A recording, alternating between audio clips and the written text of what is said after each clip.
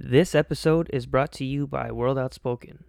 World Outspoken is a nonprofit organization preparing the Mestizo Church for cultural change in our congregations, communities, and cities. Visit www.worldoutspoken.com, where you can find an archive of thought-provoking articles and resources, as well as podcasts such as Questions from the Pew, Mixed Take, and the Mestizo Podcast.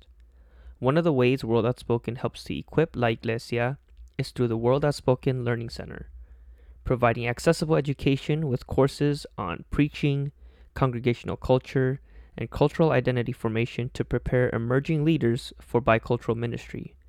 World Outspoken has a goal to renew its Learning Center license and expand its courses to further train ministry leaders. Consider partnering with World Outspoken through financial support at www.worldoutspoken.com/give now. Enjoy the show.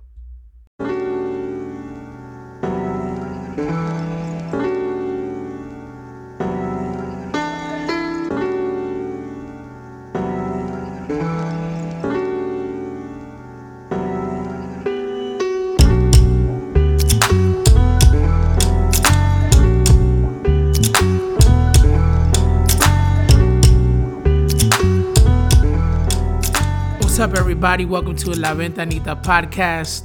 This is season number 2. I can't believe we're in season number 2. Yes, we have season number 1. You can check that out on YouTube and all streaming platforms, Apple Podcast, Spotify. I think we're on there. But my name is Jeremy Barahona. I'm a church planter here on the south side of West Palm Beach. Right now, moved out here a year ago to plant the church with my bride and my little baby, and it's been a joy. And today, man, I'm joined by my regular co-host. He's the armor bearer of all armor bearers, reporting live from Chi-Town. No deep dish eating. He eats like a real Chicagoan, the thin crust cut in squares. Right, into squares. Cut into squares. Don't mess with his Korean food kind of dude. His name is Joshua, the armor bearer preacher teacher, wordsmith. Got caught in the snow to make this podcast. So, what's up, man? Man, I will trek through the blizzard, the mountains. There's no mountains here in Chicago, but I'll travel through the snow for my bishop. See, sometimes you need to track through snow, and you need to shovel it out in order to give a word. And that's what my brother right here did today. By the way, Man, I hate the snow. It's a privilege.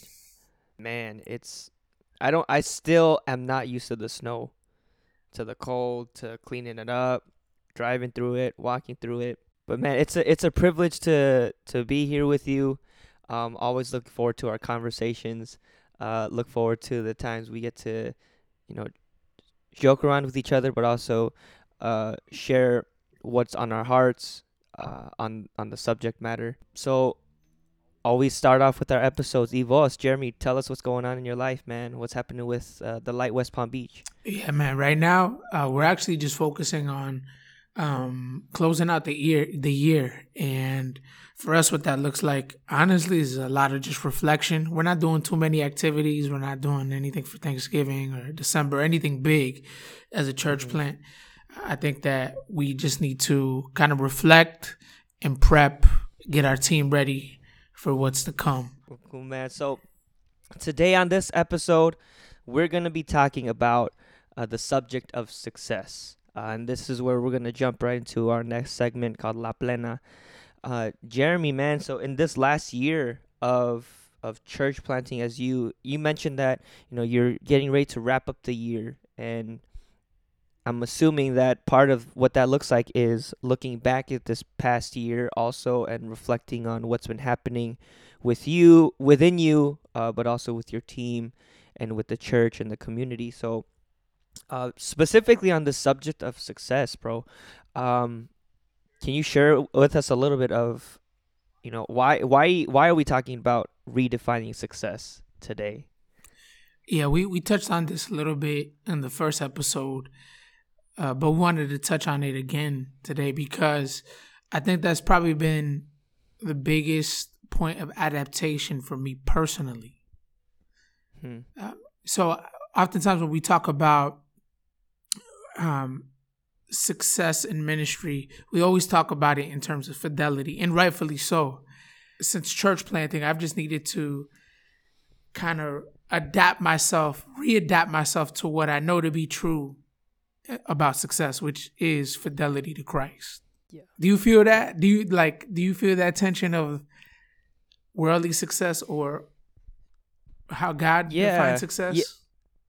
That's a conversation that we've had in the past, but I think this is part of the larger conversation too within the church, specifically here in the context of the United States, right? Of like looking at a church and saying that this is a successful church, whereas this other church isn't successful. And a lot of times, kind of, I think the way that we assess what success looks like, it's often based upon like productivity. And to me, like immediately what comes to mind is how many people do you have in your church? Yeah.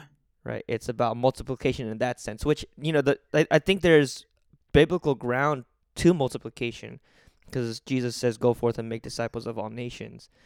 So there is I don't want to say an expectation, but yeah, it's clearly laid out in scripture that we are to multiply and make disciples. But then I don't think that that's often linked to, well, let me not say it's not often linked to it. I would say that numbers themselves don't define success. Yeah. Yeah, and it's not solely numbers. And I would even add, what are you doing with those numbers? Like, if we're gonna count, what are we doing? I don't want to make people sound like objects, but like, what do those numbers mean to us? And yeah, I think that there's nothing wrong with growth, numerical growth. I think we need numerical growth. But I think that there's this unhealthy connection between numerical growth and personality. Like it's almost as if, and I've seen this tension in my own heart, is if I could be a bigger personality in my area or in my work, maybe that'll translate into more numbers, more butts in the seats, if you will. Right? So I think it's not just what we do with what we're counting, but it's also how we even, I guess, connect that to our public persona. There's a couple things I am curious to hear your thoughts on. How would you redefine success as now, as you look back at, some of the steps that you guys have taken as a church and as a team, and even in your own perspective of ministry. So as I was thinking about how I see success now, or going back to fidelity and the implications of that in real life, I thought about the parable of the talents in Matthew 25. What's interesting about the parable of the talents to me is it's so one, there's a sense where your fidelity is measured by how you, I guess, developed what God gave you now. Right? Yeah. I think what's interesting about that is that when he comes back to establish his earthly kingdom, the text shows us that because you were faithful with what you had here and now, when he establishes his earthly kingdom, he'll give you more to steward. Right? I think that's really interesting to me. So there's an aspect of fidelity for me, as I've kind of thought about it, of stewardship that I think I've just needed to go back to, is how am I developing and cultivating what God has given me to do. But in that literary context of that passage, right after the parable of the talents, it's the division of the sheep and the goats. So as I've thought about what I'm called to steward or who I'm called to, in some ways, develop, the text essentially goes to the hungry, to the thirsty, to the people who are in prison, essentially the outcast of society. I think fidelity is connected to cultivating and developing what God has given you, specifically how you cultivate people, especially those who are outcast or the least of these. I think you're really narrowing it down to what's important, which is you have these gifts, you have these talents. Who are you expressing your fidelity to in using those gifts? Right. Where am I applying those gifts? Where am I applying that money? Where am I applying that expertise? And just to be real, I think many times in church planting, since I've been doing, I'm not an expert or anything like that, but I've just noticed how many times what's deemed as strategic in church planting are actually not the least of these.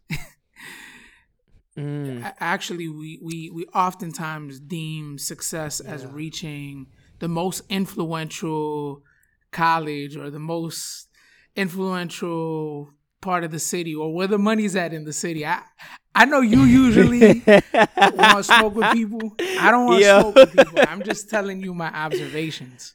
No, you're just saying the truth, man. Because like you said, most times our targets are the donors, are the people who will bring in people.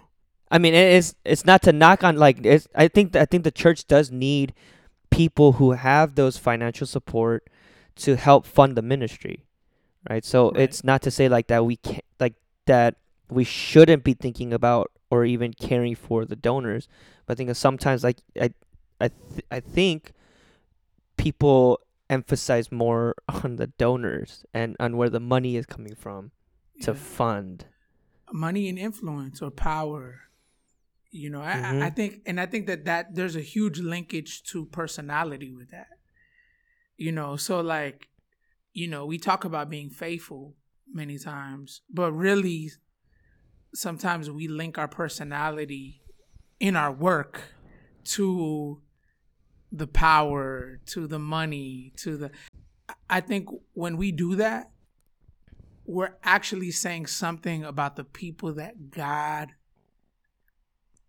I don't want to say cares about most, because he cares about everybody. Yeah. But the people that it seems like God has a big heart for, at the very least, which are the disenfranchised, the persons who are not privileged. So I don't know. I think that's interesting. You know, it reminds me of a story, and I'll just say this real briefly.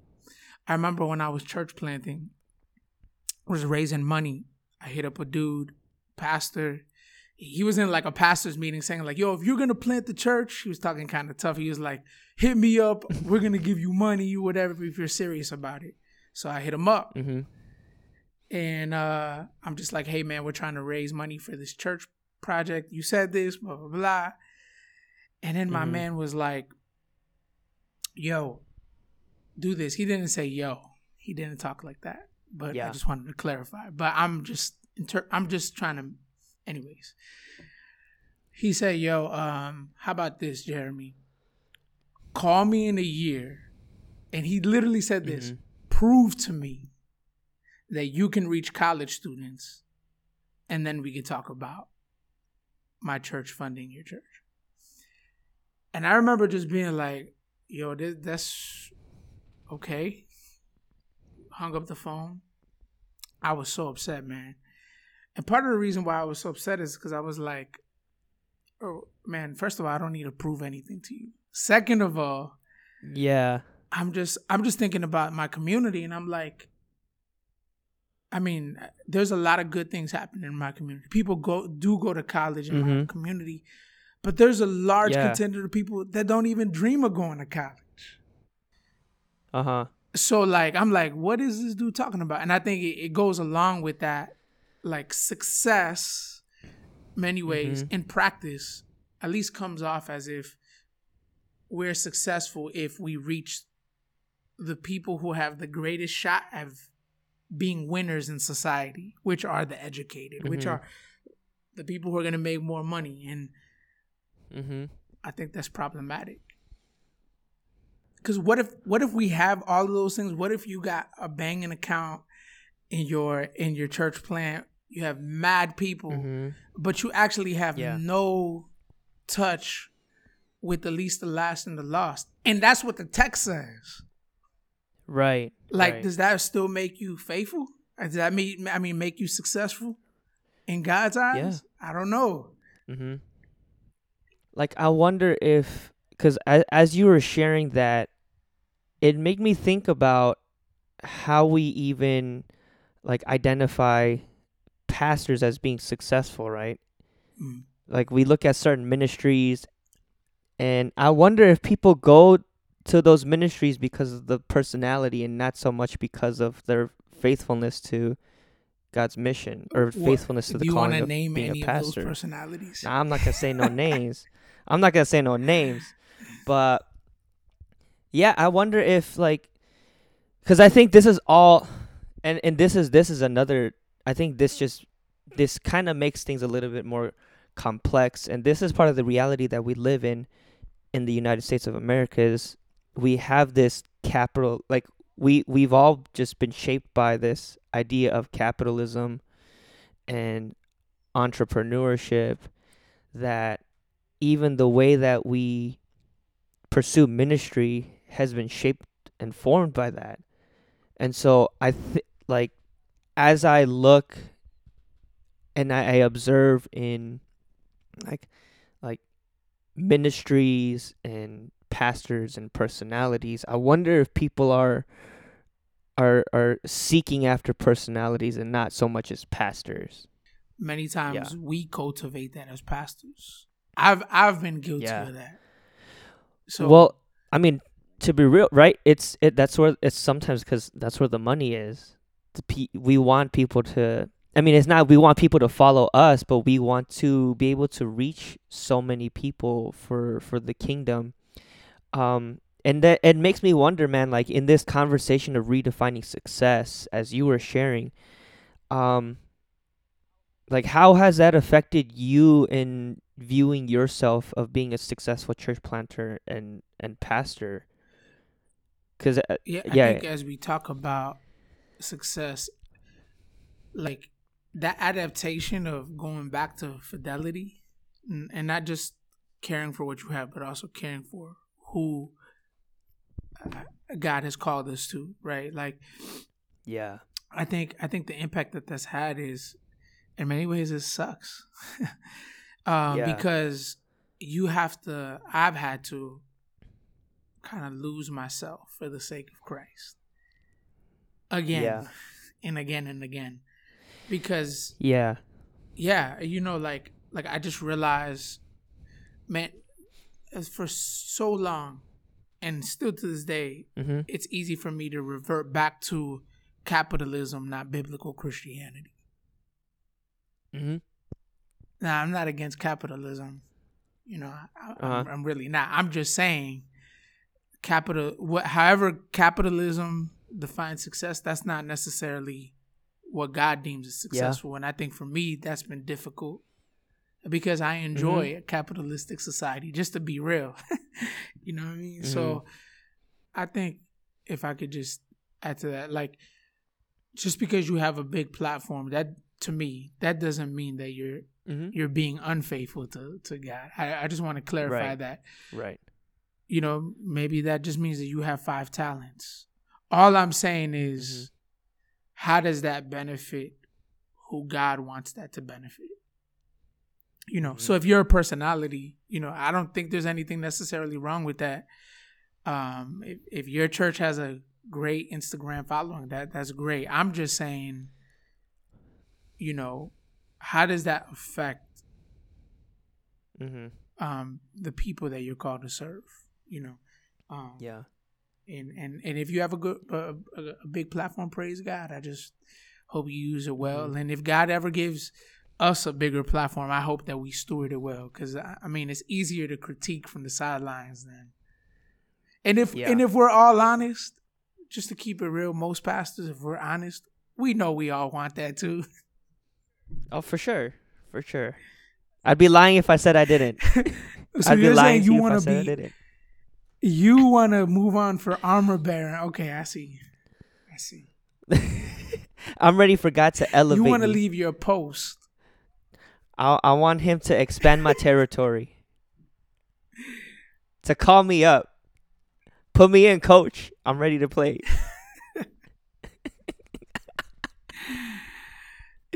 Man, so I to kind of bring this full circle. So as you've been redefining success for yourself, and reflecting on that, what does that look like for you guys as a team as you engage in your community?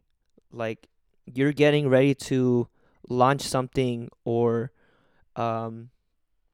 develop something for the community. How would you define it as it being successful? Yeah, so I think there's a guy, a friend of mine, who used to make a distinction between fidelity metrics and fruitfulness metrics. I thought it was really dope. I mean, it's not in the Bible. I'm taking notes. But essentially, what he said I'm taking is, notes on that. What a fidelity metric is what you count that you're called to do. So, for instance, like, how many people did you evangelize this week as a team? That's a faithfulness metric.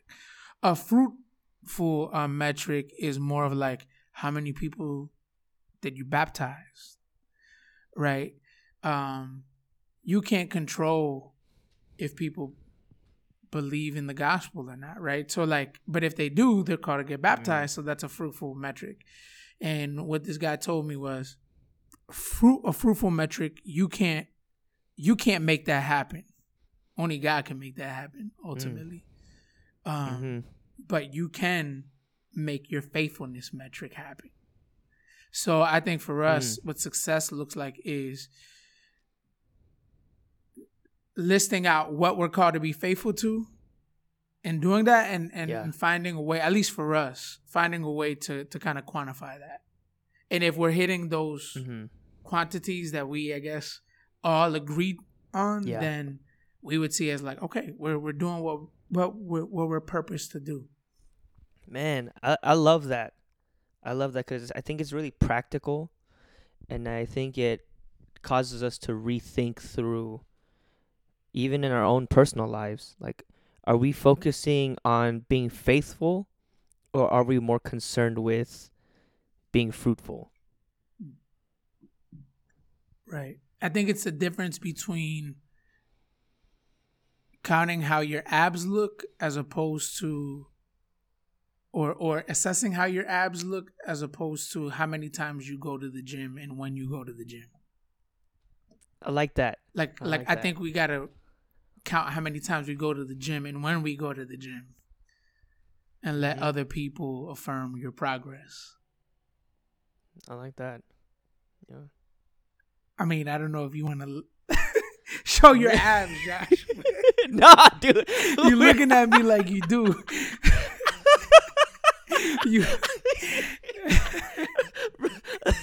I'm like, Jeremy, let me show you what it looks like. Yeah. So. It's funny, man. Man, love this conversation, bro. This is really helpful, even just for me, to think through, and it challenged even my own understanding of success.